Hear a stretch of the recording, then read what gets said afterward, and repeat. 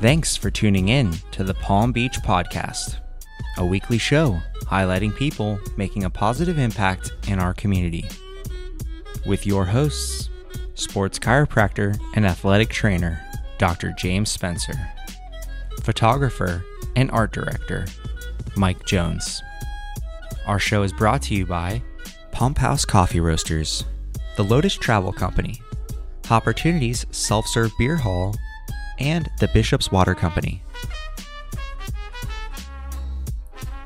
Hello, and welcome to the Palm Beach Podcast. My name is Mike Jones, and I'm having an electrifying day here at Media Zone with some great dudes.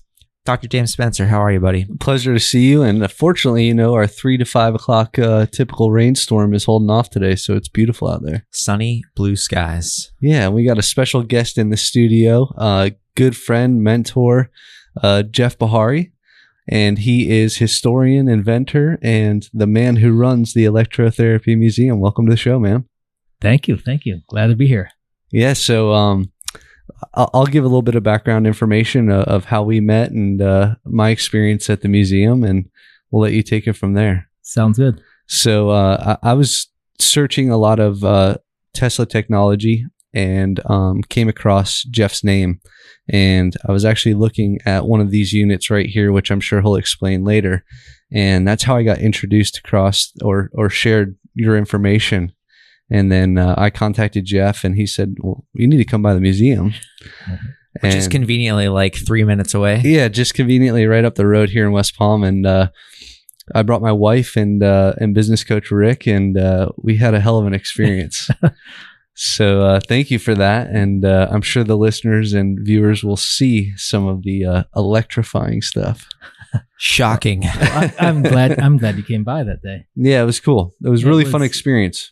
And it's always good when people come by that kind of are intrigued already by the topic. So yeah, so why don't you tell the listeners a little bit how you got started with this and how the museum came to fruition? It was such a random thing, and it was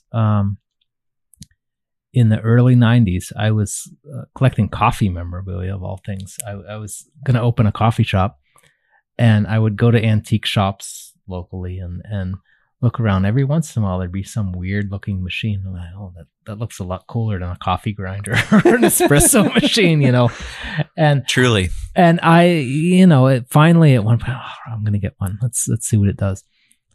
And I bought one, brought it home, plugged it in, had no idea what the thing was going to do. And the TV, I plugged it in. Nothing much happened, but the TV started going across the room. And I thought, I better unplug the TV before I mess something up. And I went over, and the TV was already unplugged. And so I'm looking like, how the hell is this happening? Like, this is causing something to happen electrically within the television set. And had no idea what I was messing with. But I was intrigued. And so I knew there was a guy, an engineer, lived down the street. He was in his 80s. And I said, hey, Quinn, come here. There's something you got to see. Like, I want to know what this thing is. And oddly enough, he was from out west somewhere, Kansas, I think, somewhere like that. Mm-hmm. And when he went to university, there was one of the same machines. And it was marked. Nobody was allowed to touch it, plug it in, or do anything with it. And so he's like, I can't believe you have it plugged in. And so he saw for the first time what this thing was. And it was a shortwave diathermy machine, which was used in physical therapy by chiropractors. And it was used to heat the body from the inside out, basically for rehabilitation. But not knowing what it was, it made the TV make funny noises. If you walked up next to it with a light bulb, the light bulb would start glowing just in your hand. And so I kind of knew at that time there was this guy Tesla, but he wasn't really as well known as today. Sure. And so I started stepping back, and I thought, all right, this is a lot more interesting than coffee. So let's see what happens from there. That's fascinating. And clearly it's way more exciting than coffee. Well, coffee's good, but it's not that good. So I think it's one of those situations too where, like, your inner intuition starts to be like, you know, there has to be more to the whole story than what we can actually physically see or even sense, right? Like, how does something without a wire to something else light up? No, for sure. And it was this kind of, you know, time period. You know, at the time I was a teenager, basically, and I was thinking like, not much direction in life. And, you know, like, and everyone asks, when you're a kid, what do you want to do when you grow up? Nobody knows that answer. I mean, come on. Even when you're in your 20s, you're still questioning what you're doing. 30s, 40s. Correct. I mean, it doesn't matter any age. 30s the new 20, right? It's the same thing. So at the time, it kind of like struck a gear with me because next show I came up, I bought another machine. It was actually one of these machines. I saw sparks and a guy was like sparking something to his hand. I'm like, oh, I want one of those. I don't know what it is, what it does, but yeah. That's cool. And I got one. And then I started to look up the history because the internet was not that new, but newish. And, you know, you could find everything you wanted to know and then some. What'd you go to his MySpace? Yeah, exactly. Right. Yeah, exactly. And it was, you know, and suddenly this stuff wasn't really there. And I thought, well, maybe that's a calling in life, documenting something. And the kind of the idea of like showing a side of history that didn't get a fair share the first time around. And I didn't know at the time all the politics and the reasons behind it. I just thought, how in the world can something so cool exist and there not be anything written about it anywhere? And so that's where it began. And it was just a hobby, and it grew and grew and grew, and in ways I never imagined. And share some of your experiences growing up and learning more and more about this, and then becoming a historian yourself. And well, the funny thing, like I started finding these just weird machines, and they were just labeled quack medical devices. And so you would think with some ties to the medical field, even bogus or not, there would be some kind of information out there. Sure. Like, okay, like these machines, they don't actually do anything, or they don't work, or they're this or that. But no, there was nothing. And so it really intrigued me because around the same time, I just on a completely different level got involved with kind of underground politics. And at the time, my grandfather had died, and I was studying Czech politics, and there were a lot of interesting things about kind of information not being given to the public.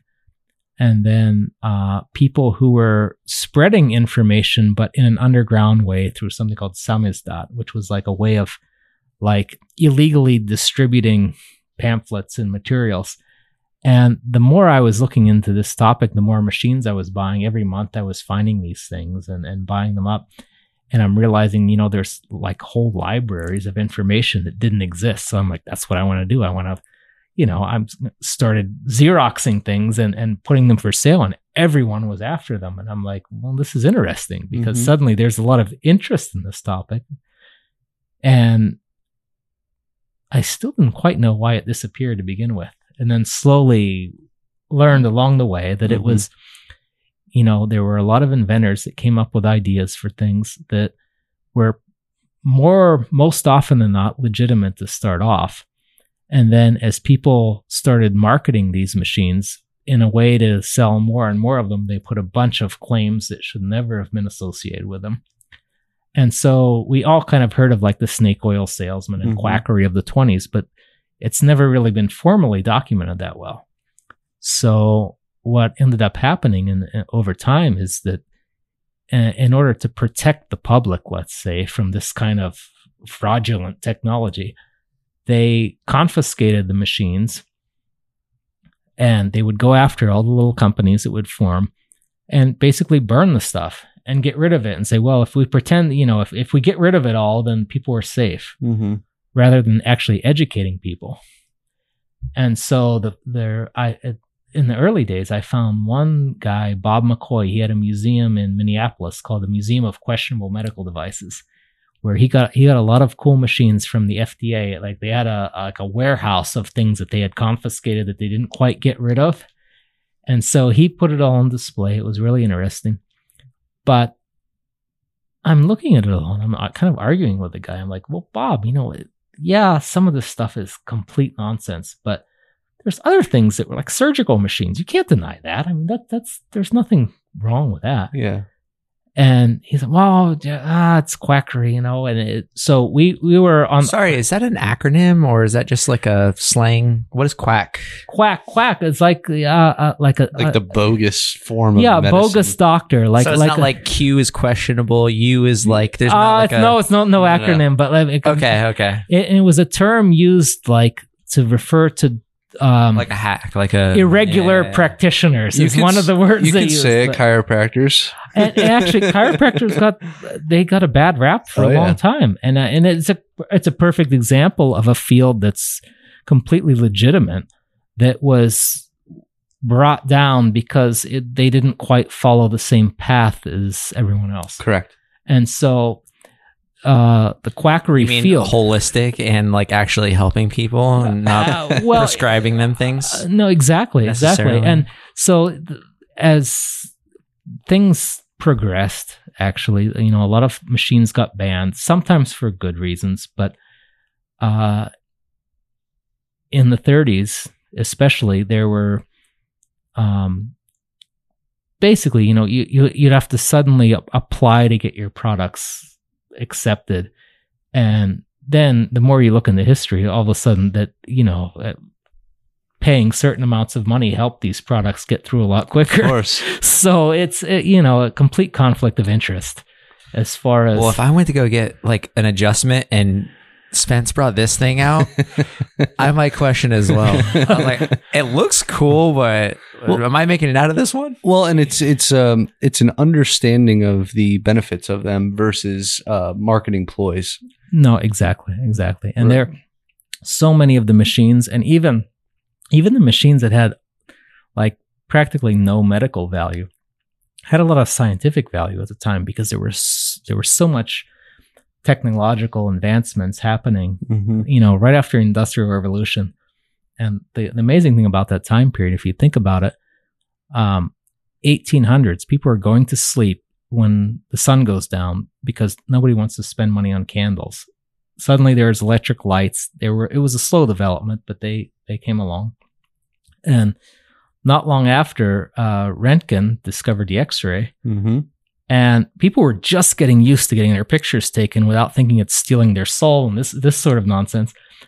Suddenly you could see the invisible, and there were people building X-ray machines at their homes because they were so fascinated with that concept and the fact that you could put your hand in a stack of 10 books and see the skeleton of your hand through all of those books on a piece of fluorescent cardboard, or cardboard painted with fluorescent paint, And so suddenly people were open up like, wow, like we live in a cool time period right now. And they were developing wireless telegraphy. They were sending messages to each other. Telephones were relatively new at that time period, but then they were able to send wireless telegraphs, which was kind of like an 1800s version of a text message. Morse like code. AirDrop. Like when someone's like, hey, can I airdrop that to you? And I'm like, what's actually happening right now? Like, how is this coming from your electric device to my electric device? It's true. No wires. It is. And, the sky was the limit then. I mean, so many cool things from a time period where it was basically, if we start looking at the mid 1800s, there's not much different from mid 1600s. There's not that many advancements. The printing press isn't one of them. For most people couldn't afford books anyway. So it was to see the proliferation. So so many things happened so quickly. And for me, it was an eye opener getting an electrical dictionary from the 1890s. And it was like 2-inch thick book I got at a Lake Worth flea market. And I'm looking through it, and then I get one from a few years later from the same publishing company, and everything's completely different in it. And you realize there was so much happening at that time period that not all of it caught on. And so it made it amazing. How much was happening at once, and how much innovation was occurring, and how many people were just blown away by everything that they were surrounded by. And they're like, all I need to do is focus on one tiny little aspect of any of this, and I'm set. Well, that being said, when I was going through chiropractic school, it was kind of the transition of typical x-rays with the development room and everything else to digital at that time. And so when I was going through school, we actually had a development room, and you would learn how to exposure, how long, make sure no lights let into the dark room. And that aspect to digital, it was amazing at how you could just fine tune and highlight certain things on a digital that you couldn't get with a hard copy x-ray. No. And it's it's amazing there, the advancement. And I heard, and I do believe it's true. I think it's a kid developed the whole digital technology like in their garage. And I believe it was like the son of someone who worked in the industry, something like that. But yeah, the incredible amount of the savings of radiation exposure to patients. And that's the main thing. Correct. I mean, when you look at X-ray history, how easy is it to mess up a photograph, like darkroom techniques? Correct. Where, okay, we got to do another one. Okay, you're sitting there again. Now, step back in time where they were using fluoroscopes, where they decide, well, this darkroom stuff's a pain in the neck. Like, let's just look at a live image of X-rays. And so many physicians, thousands of physicians died because they got lazy and didn't want to develop full-blown radiation. Full-blown, yeah. It's like when you go to the dentist and they're like, we're putting this lead vest on you, by the way. Yeah, and the crazy thing about X-rays, they knew the dangers the first year of the discovery. And they were so enamored by the technology, the process, the idea of what they were doing, and you don't feel X-rays. So it's something they casually ignored. And even some of the pioneers in the industry, they were developing cancers. They were getting keratoses on their hands, and even to the point where they were having fingers amputated. And they were walking around with their hands in their pockets because they didn't want to give the industry a bad name or to make people afraid of them. Wow. And it was crazy because, I mean, some of the main authors of X-rays died of X-ray poisoning shortly after their books were published because they knew what was happening to them. They knew it wasn't going to end well, and they kept going. Wow. Almost like an addiction. It really was. It really was. So tell the listeners a little bit about the Kinraid family and Kinraid. So early on, and one of the things that inspired me to have a museum was I picked up a book called High Frequency Currents. And it was written by an author that actually developed the glass electrodes in one of these machines. And it dated back to, and it's funny, like things in time that just happen that people just do, and suddenly it's something comes of it. Sure. And so there was by now, a lot of people know about the battle of currents with Edison and Tesla. And they were at each other's throats, AC versus DC. And when that calmed down a little, they were still battling it out over a new type of light, like light bulb. And Edison was basically trying to develop an X-ray tube that would make light as a new innovative way of lighting. And so his assistant was testing all of these phosphorescent minerals. And he found calcium tungstate was the brightest, and he was actually the first martyr to the X-ray. So it's why they knew of the dangers early on. This man died shortly after 1900s from overexposure to X-rays. And but him and Edison and Tesla were rivaling over development of lamp. One of them I brought today, a Tesla lamp. It was a high vacuum, and Edison, to get one over, all of a sudden he published I've cured a patient of blindness using X-rays. So the problem, 1896, the X-ray apparatus were kind of feeble. I mean, they were just kind of learning high vacuums and electric sparks, this sort of thing.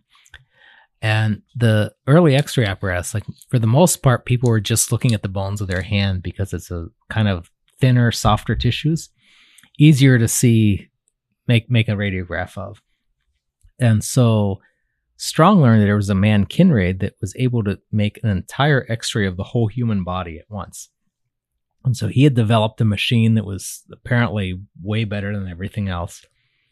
And he wrote a book about this experience, and he mentioned, like, off to the side, like, hey, yeah, this is kind of what inspired me to get involved with x-rays. And for a doctor writing a medical book, it was kind of strange reading like a personal experience, because most of the time they weren't that personal reading a medical book.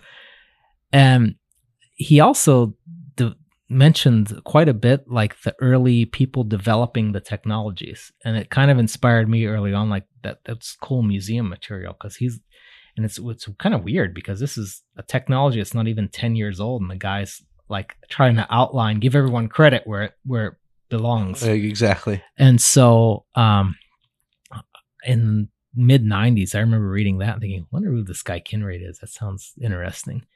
And I searched and searched, and at most 10 years later, I found a few sentences written about the guy. But I did find a picture of one of his machines with a brief description, and I built a replica of it. And the replica worked. Casual. Casually. I and the replica worked. I decided to build an x-ray machine based on what this guy was doing. And sure enough, I made x-rays. I saw the bones of my hand, my arm, it worked the same as what his did. And ironically, I got a phone call from Jamaica Plain, Massachusetts, where the guy was from, there was an anesthesiologist at a cemetery that was researching a pioneer in anesthesiology named William Morton. And it was a guy who gets credit for the discovery of ether. Okay. And it's a convoluted story, but his son... Sounds like an easy one to explain. It's, he might have gotten some hints as to how to use that beforehand. But his son got credit, and he was standing at the grave. His son's grave was there. It said discovered high frequency currents. And he's like, wait, that's Tesla. It's not Morton. And so the guy called me randomly out of the blue the day after I built this x-ray machine. And I'm talking to him, and I'm like, where are you? And he's like, I'm Forest Hill Cemetery. And I knew that Kinraid was buried there. And just the coincidence was too much. And I'm like, what's the chances of that? And so the day after you're correct. The day after I built something. So I told my wife at the time, I want to go up to Boston and see what's there. I mean, this is kind of a clue. And she's like, you're crazy. Don't even think about it, And so, but I'm still thinking about it all the time. And maybe 6 months later, I decided to build another one of his inventions at the time. And the day after, I was like waiting. Okay, am I gonna get another call? Something gonna happen there? And I ended up having a dream about a June bug cafe. And at the time, I was interested in coffee. And there were two kids in the dream that said, if you like coffee, you got to go to the June bug. And I just remember waking up at like 2 a.m. and going to the computer, doing a search for June bug cafe. And there's one showed up in Jamaica Plain, Massachusetts, again, where this man Kinraid was from. That's fascinating. And so I'm like, all right, I'm going to Boston. I don't care what you say. You're crazy. Thank you. Yeah, exactly. And so I booked a ticket to Boston for, around 30 days later, because you get the best rate. And I kept thinking about that, and I was looking into more of his inventions and patents. That's all right, I'll build one more thing. And the day after I built that, I got an eBay kind of a search result email, like a keywords that come up, and it was one of his patents. Kinraid showed up the next day, and there was a patent for sale in England. And I bought the patent immediately. It was a buy it now. And I didn't think I'd get it in time because it was only a few weeks before I was going to Boston. And it came in the mail, and it was a patent he filed in England. And when I got the patent, on American patents, typically call out the county you're from, at least in those days. In this English patent, filing as an American, he started off, Thomas Burton Kinraid of 38 Spring Park Avenue in Jamaica Plain, Massachusetts. And I'm like, well, I have his address. And I Googled it, and there was a man, Steve Williams of Eclipse Realty. And I called it up, and I'm like, sorry, like, this is a strange call, but I'm a historian in South Florida, and I'm curious about a man Kinraid, and I found his address, and he immediately, can I go in his attic? Yeah, he's like, Kinraid built my house. He's like, yeah, Kinraid's kind of a legend in town, but nobody knows exactly what he did, but he built my house here. And I'm like, sorry to ask this, but can I come see it? Because I booked the ticket already to Boston. Just it's a good question. By the way, I'm like on the corner of here and here at the Junebug Cafe, and like, what are you doing right now? And it's how it happened. And the guy's like, well, yeah, sure, like come here. And so it was about a week out, and I fly there, and I call him up. He's like, Jeff, I'm so sorry. Like, my daughter had an emergency. I went out of town, but I'm a realtor. I have a handyman who's going to let you into my house. Perfect. And I thought, well, yeah, that's cool. And so I go to this place expecting like a house. No, it's a 25-room mansion. I mean, wow. It was like going to a castle. And I enter this huge house, and like inside it was amazing. The walls were solid, like oak and mahogany. Like it was like nothing you see today. And the guy had asked, is there something you want to see? And he was so baffled as to why I would travel from Florida to see this house. I'm like, well, I want to see the basement. And we walked down to the basement, and there was what looked like a closet door in the back of the basement. I'm like, I want to go inside there. And there was a bunch of stuff in front of the door, like a bicycle and boxes, and like, it was a basement. Sure. They were just squirreling stuff away. And he's like, all right, well, you got to move all the crap out of the way if you're going to go in there. And he says, there's nothing there. It's just a closet. And I moved everything, and I opened inside, and I walked into what seemed like just a storage area, like under the front yard kind of situation. But as I walked around, I looked to the left, looked to the right. The wall actually continued. And as I walked to the right in this little tiny, what appeared to be like something the size of somebody's bathroom, the wall actually circled around the entire yard. There were 4 rooms hidden from the rest of the house. Wow. And the things that I read about in Frederick Strong's book about him experiencing these x-rays, all the equipment was still there. And I called the owner, and I'm like, you're on a gold mine here. I mean, there's so much history still in your house. And he's like, Jeff, take it all, because I'd have probably thrown it away if I found it. And these were rooms in the house that didn't have electricity. They were dark. And I learned later that Kinraid actually blasted the rooms with dynamite. So they had a cave-like feeling, like walking through these rooms. There were narrow hallways with like concrete walls that were kind of out of shape. And so I found a bunch of this guy's stuff, and the owner gave it to me. And some of the things that were involved were photographs of electricity. Correct. And it's something that at the time I knew was pretty special, but I had no idea what that would turn into over the years. Well, how special they were. Exactly. Look how it's become an art or a passion of yours. It has. Right. And there was studying close these photos of electricity, and they were on glass plate negatives, 8x10, 11x14. There was what appeared to be positive electricity, negative electricity. And then there were times that there were forms of electricity that I kind of read about in Tesla's lectures, but never actually saw proof of. Mm-hmm. And then some of it was really weird, where the positive and negative looked like they were united, where normally they cancel each other out. Sure. And so did you find any dark matter down there? Oh, there was. I guarantee. there was lots of strangeness down there for sure. And there's still things there. I would love to get them, but unfortunately I found out the owner of the house passed away. So his wife and kids are still there, but it's not a good time to reach out to try and find more.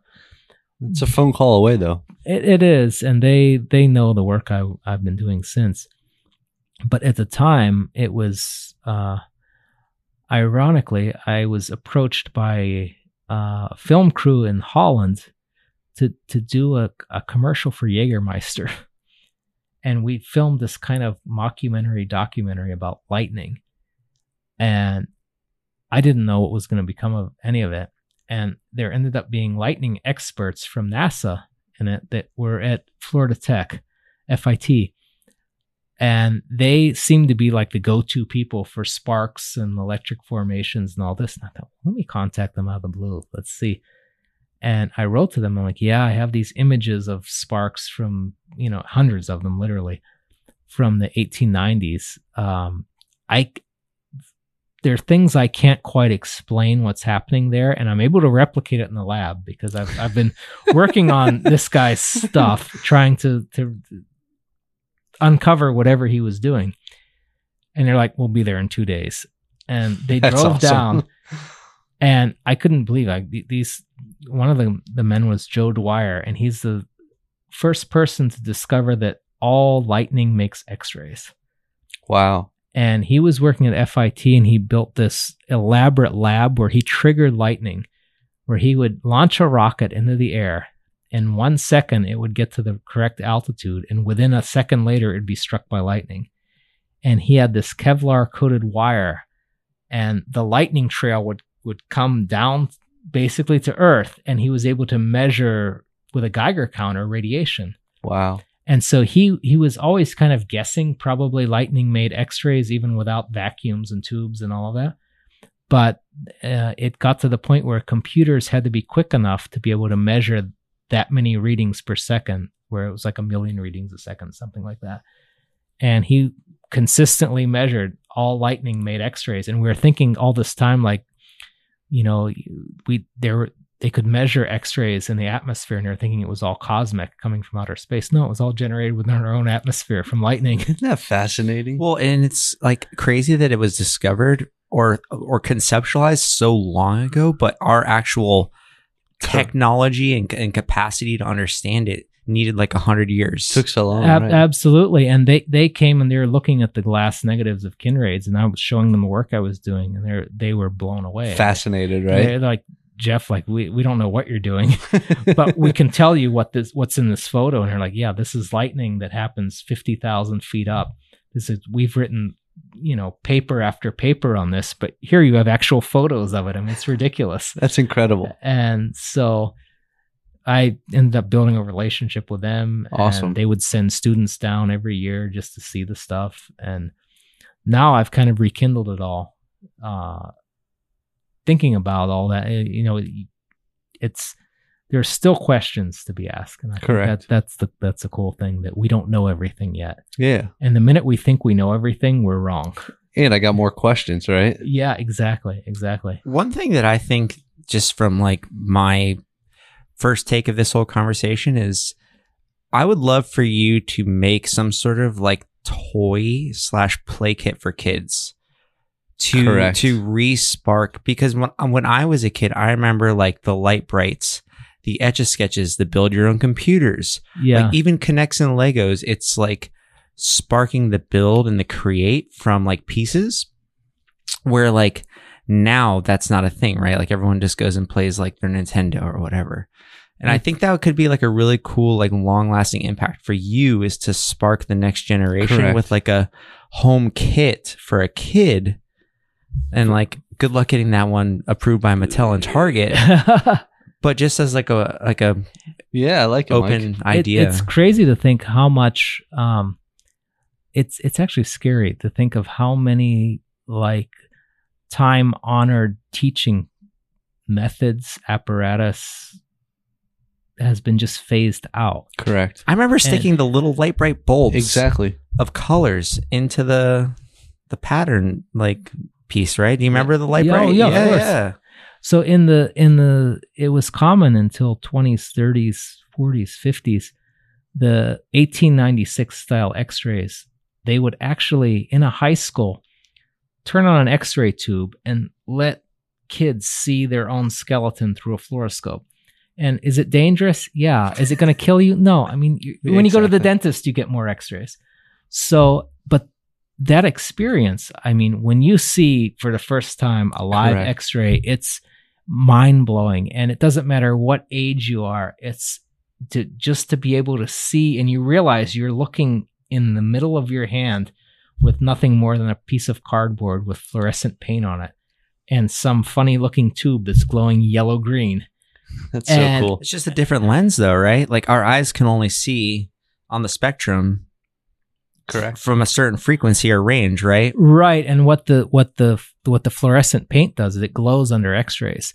So anything Gotcha. you put on the other side, you can suddenly see in it's not quite grayscale because it's in shades of yellow, Yeah. green, Yeah, black, yeah. and white. But you're able to literally see inside of your own hand. And if you manipulate the tube, you can see, okay, the bones come out stronger. Sometimes you can see the softer tissues. And I mean, it's something that, I mean, it seems like science fiction Mm-hmm. until you see it. And everyone's had X-rays, and it's like we can't relate them to anything. But the minute you actually see it, and it's like darkroom photography. It's the same way. There's so many things that aren't taught anymore that they offer a kind of magic for any kid. I was gonna say he's not walking around with his hands in his pockets, so I No, not yet. trust him to a certain extent, I right? think I have all the fingers still. Yeah. So go ahead. I love this story, but let's talk a little bit too how you got involved with the Tesla family. Yeah, it was a surprise, actually. I didn't know. I was invited to a conference in Baltimore, and it was around 2002, 2003, I think.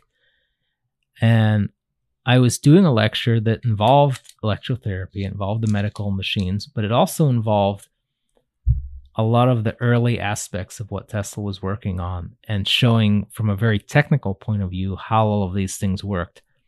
Because there was still, the name Tesla, the problem, there's so many people in fairyland. They get a book that someone wrote that was just regurgitations of what someone else wrote. And it happened dozens of times. And so whatever people believe in isn't really the real history at the end of the day. So if I ever did a lecture, I would always try to bring a lot of things, a lot of real machines, and do demonstrations. And I didn't know that Tesla's last relative was in the audience. And Tesla had a nephew that lived here, Nikola Turbojevic, and he had a son, William Turbo. They shortened the name after. But Bill Turbo was in the audience. Americanized that one. They Americanized, yeah. That was definitely a thing to get rid of though, Turbo. I like that. Turbo, yeah. And Tesla's uncle was inventor too, actually, or nephew rather. He invented the hypoid gear, and he's the reason that, if you remember, like ever seeing like a Model A or Model T, you had to like climb up into the car. Mm-hmm. He invented a gear that allowed cars to become lower to the ground, and they're still used today in automobiles. And his son was in the audience with his wife, and I did this presentation for 90 minutes or whatever it was, and he ran up to me after and gave me his phone number, his business card. He said, "Let's keep in touch." And actually, we were close friends till the day he died. And unfortunately, it was the last blood relative of Tesla, which is incredible to think about. But yeah, him and we collaborated on a lot of things over the years. And it was really, really an honor because, and it wasn't just me, there were a few people that were passionate enough to like give their lives to what they were doing. Correct. And it's not something that you do like every Saturday. I mean, when it comes to like getting this history and saving history, it's a 24-hour thing. You never know when stuff's going to show up. You never have the money, no matter when it is. So Correct. It's like, okay, am I going to eat for the next 3 weeks, or am I going to get this piece of history that can vanish and we'll never know the pieces of the puzzle? All Peanut right. butter sandwiches it is. Yeah, exactly. Well, and thank you for making that sacrifice, because as you and I have spoken, it's this information needs to get out there. This history needs to get out there. And for the sacrifice that you're making, greatly appreciate that. Oh, no, I appreciate it too. I mean, we realize in the end that it wasn't just me, it was me. It was a friend, Frank Jones. There was a man, Lee Anderson, Bill Wysock, Jim Hardesty. These people that had the wherewithal to know that when they saw something, that there were pieces of a puzzle that needed to be solved. And at the time, it could be many times the last of their kind, whatever it was, whether it was a machine, a book, a piece of paper, even. There's times that that, okay, this is history. And just like history's gotten erased, deleted, burned, this, that, and the other, there's history that just existed somewhere and got dispersed. And finding it is like a needle in the haystack. And when you see it, you have to get it, because there's no other way around it. There's no going back. Correct. Once it's gone. Correct. I'm curious, like, how difficult is it to find like a shirt with electric lightning bolts all over it? Is that like a common thing where you just like go to a store and? Ironically, it was a Christmas present. Is it? From my mom. Yeah. It's actually, it's amazing. Like I felt like I needed a cooler shirt for the day. But I would love for you to kind of go piece by piece down the table here and explain what each one of these is called, what they do, and we'll have a demo too. Of course, we'll overlay some footage here too. So this machine, it's called a violet ray machine, and the doctor Frederick Strong, who was trying to cure the blind patient, he had this idea that, well, if it's the currents that are doing the healing work, let's just invent tubes where you can apply this electricity to the body. So this is an example of a comb. You could comb your hair, get rid of headaches, that sort of thing. And the machines had some efficacy, I would say. And it's like Coca-Cola with the secret ingredient. Yeah, not nearly as much as the manuals hinted to, because sure. I mean, they just got ridiculous. But the thing is that they started off legitimately. I mean, the doctor was saying, all right, well, physiologically, there's certain responses the body has. It dehydrates the skin. So it emits ozone. The electricity has certain effects on the skin of drying effects. So they noticed for women had suffered from acne. All right, you could run this over your face and it would improve your complexion.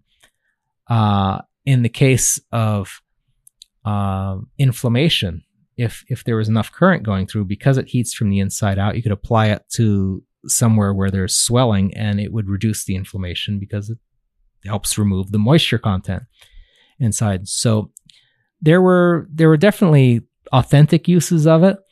How they were marketed was a completely different story. Sure. Because they would, if you were overweight, they'd help you lose weight. If you were underweight, you could gain it. If you had too much hair, they'd get rid of it. If you were bald, they'd grow hair. I mean, there was no limit to what they were marketing it for. And this has a Tesla coil in it, correct? It does. And the funny thing, even if, let's say, this machine had no medical value whatsoever, I can demonstrate lighting a lamp with just one wire instead of two.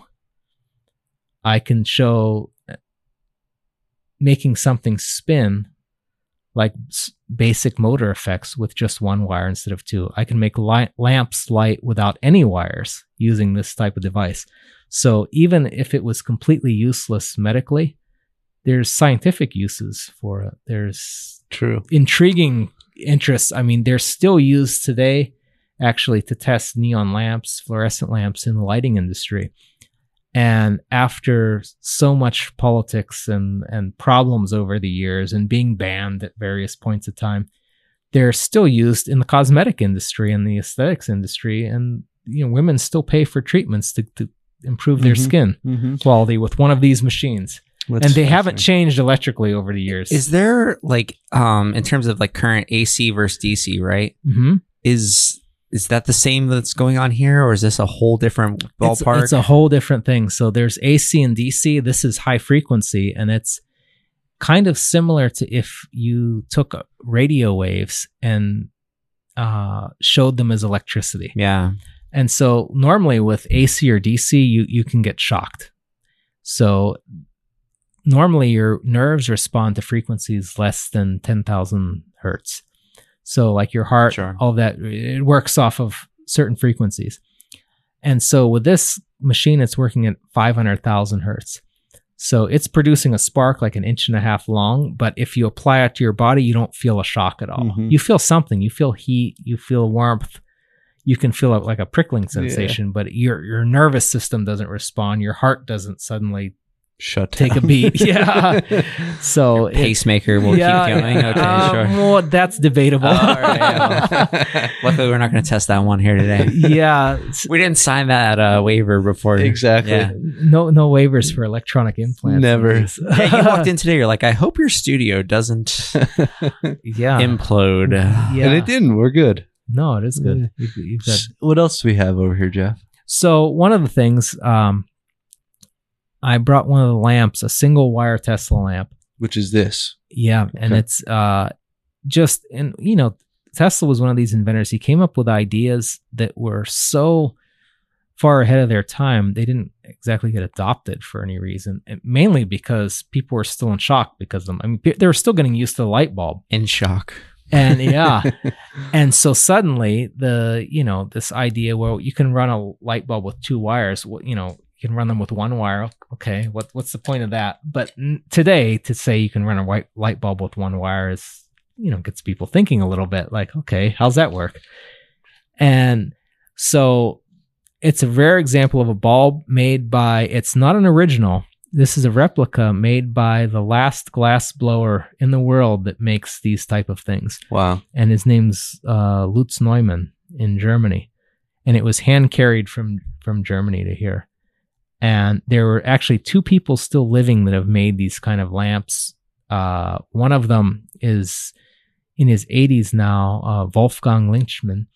And Wolfgang, he actually worked for the Pressler firm, which was an early X-ray tube, Geisler tube manufacturing industry. I mean, they made tubes in the 1800s and into the early 1900s. And here's a man who was part of that actual company, still making tubes today. Wow. He's not making much anymore because he's older and suffering arthritis and this sort of thing. It's probably not financially beneficial either. It's a sad thing is that even Lutz, who's in his 50s, he's looked forever for an apprentice to take over, like, who's going to carry on this glass blowing tradition. And it was actually a town in Germany, Kursdorf, where they started making like Christmas ornaments out of glass for the first time. Like, it was an ancient glass blowing town, but nobody wants to carry on the tradition. That's sad. So when Lutz is gone, there's where are you going to find this stuff? Yeah. You can't anymore. Not from someone that actually knows what they're doing, Correct. Knows all of the techniques, knows all of the ins and intricacies outs, of making such a thing. So what do we have here? The other lamp that's actually called a radiometer. And it was a favorite invention of Tesla's. Sir William Crookes invented it, and it's basically a fan that would spin in the sunlight. And you might have seen them. You hang them from a window, and they spin around. So there was a modification of them where they were made electrically, where you could take a positive and negative across the terminals and spin the fan. Tesla found out you can still spin them with just one wire if you have one of his coils. So we have one here. We can show what it does. And it's not, it's more the idea that, okay, there's something electrical with one wire that can make mechanical motion in a vacuum. It's just the idea of, all right, how do we get motion without the traditional ways of getting Correct. motion inside of something? Well, it questions things too, right? And gets you thinking. Yeah, it gets you thinking, how is this thing working? And in reality, it gets really complicated and gets back to the Kinrade stuff. When you have a high frequency spark, there are typically positive ions feeling out in the air that are looking for a path for the spark. And even in a vacuum, we're using a high frequency AC current, but this thing is moving from DC, from the Tesla coil, because it's the sparks trying to find their other side. They're trying to find their ground. And so you end up having the equivalent of two wires when you only have one. Interesting. Well, and I think that like people with the strong intuition that there's more to it than what we can sense and see, that everything is connected in a certain way, right? And that like there's no reason that the air can't be a transmitter or a way to get one piece of electricity, data, love, whatever you want to call it, to the next place. And I think that was the overall idea that like the wires were just the low-tech version. Correct. And that there's more to everything else in between. Well, Strong, I have one of his original scrapbooks of just newspaper clippings, things he was theorizing. And one was, we can communicate wirelessly back then with telegraphy, but why can't we just do it with our minds?